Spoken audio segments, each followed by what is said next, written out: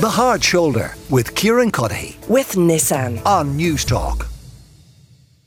Now, time to turn to Gaelic games specifically. Big news in the capital. Have a little listen to Dessie Farrell burying the lead, as they say, in yesterday's interview with Dubs TV. We're very interested in identifying some new players. We've had a lot of new players come into the squad over the last 2 years, and that process continues, and very interested in the progress that some of our players have made. The likes of Shane Clayton, Ross McGarry today, Ben Millis, young Ben Millis from Ballantyre, played very well today as well. And good news is we'll have Jack McCaffrey and Paul Mannion rejoin the squad next year as well. So that'll be a great help to us in terms of the development and continuous evolution of the team.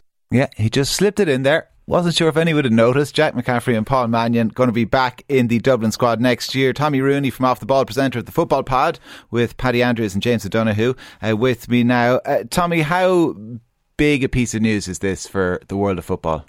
Afternoon, Kieran. It's massive. Massive news. Never mind the world of football, Kieran. It's probably the biggest story of the day. So I'm delighted to be asked on to chat about it. But McCaffrey and Mannion coming back, and as you played it there, the understated manner in which Dessie Farrell announced it. It actually reminded me of Diarmuid Connolly being brought back in by Jim Gavin a couple of years ago. Gavin announced it in an interview with Dubs TV and said, we've got Merchant back, Johnny Cooper's back, Pat O'Coffey Byrne's gone to the 20s, Diarmuid Connolly's back.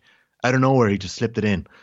So I think that's a message they're sending, that they're trying to say, look, it's no big deal, but it is a big deal.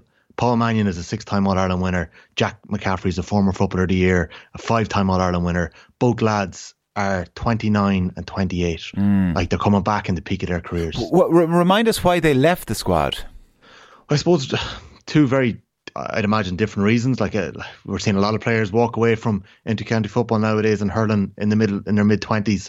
I think the demands on players nowadays are huge, right? That's no different than what we've seen over the last couple of years. McCaffrey did speak about, now he was on the Bernard Brogan podcast that was on Off the Ball. He joined us in December 2020, and he did speak about the fun going out of the game from. I don't know if you remember Kieran, DJ Kerry stepping away in 1998 at the age of 28. Very similar words. The fun had gone out of the game from. Kerry obviously returned a couple of months later. Jack has had 2 years out. So that was one of the reasons. There was a clip in that. It was a really good chat that he had with Bernard that day, but there was a clip that really resonated with a lot of people, a 90-second clip, and I'll put it out again. But McCaffrey spoke about the feeling that he had after the drawn All-Ireland final in 2019. After scoring 1-3, a man-of-the-match performance, it was a draw.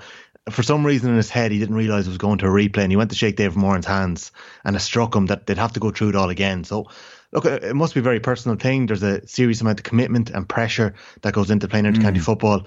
Mannion, again, he played that 2020 COVID season. Jack McCaffrey stood away that summer. Mannion played that year and stepped back then in 2021. So didn't give any great reasons, just said that he, I suppose, had fallen out of love with it slightly as well. So, and to be honest, Kieran, no one really expected this. A lot of people have spoken about, Dessie needs to get Jack McCaffrey and Paul Mannion back. But I'm not sure Manny expected them to actually come back. So, have they both played under Dessie Farrell? Remind us when he took over.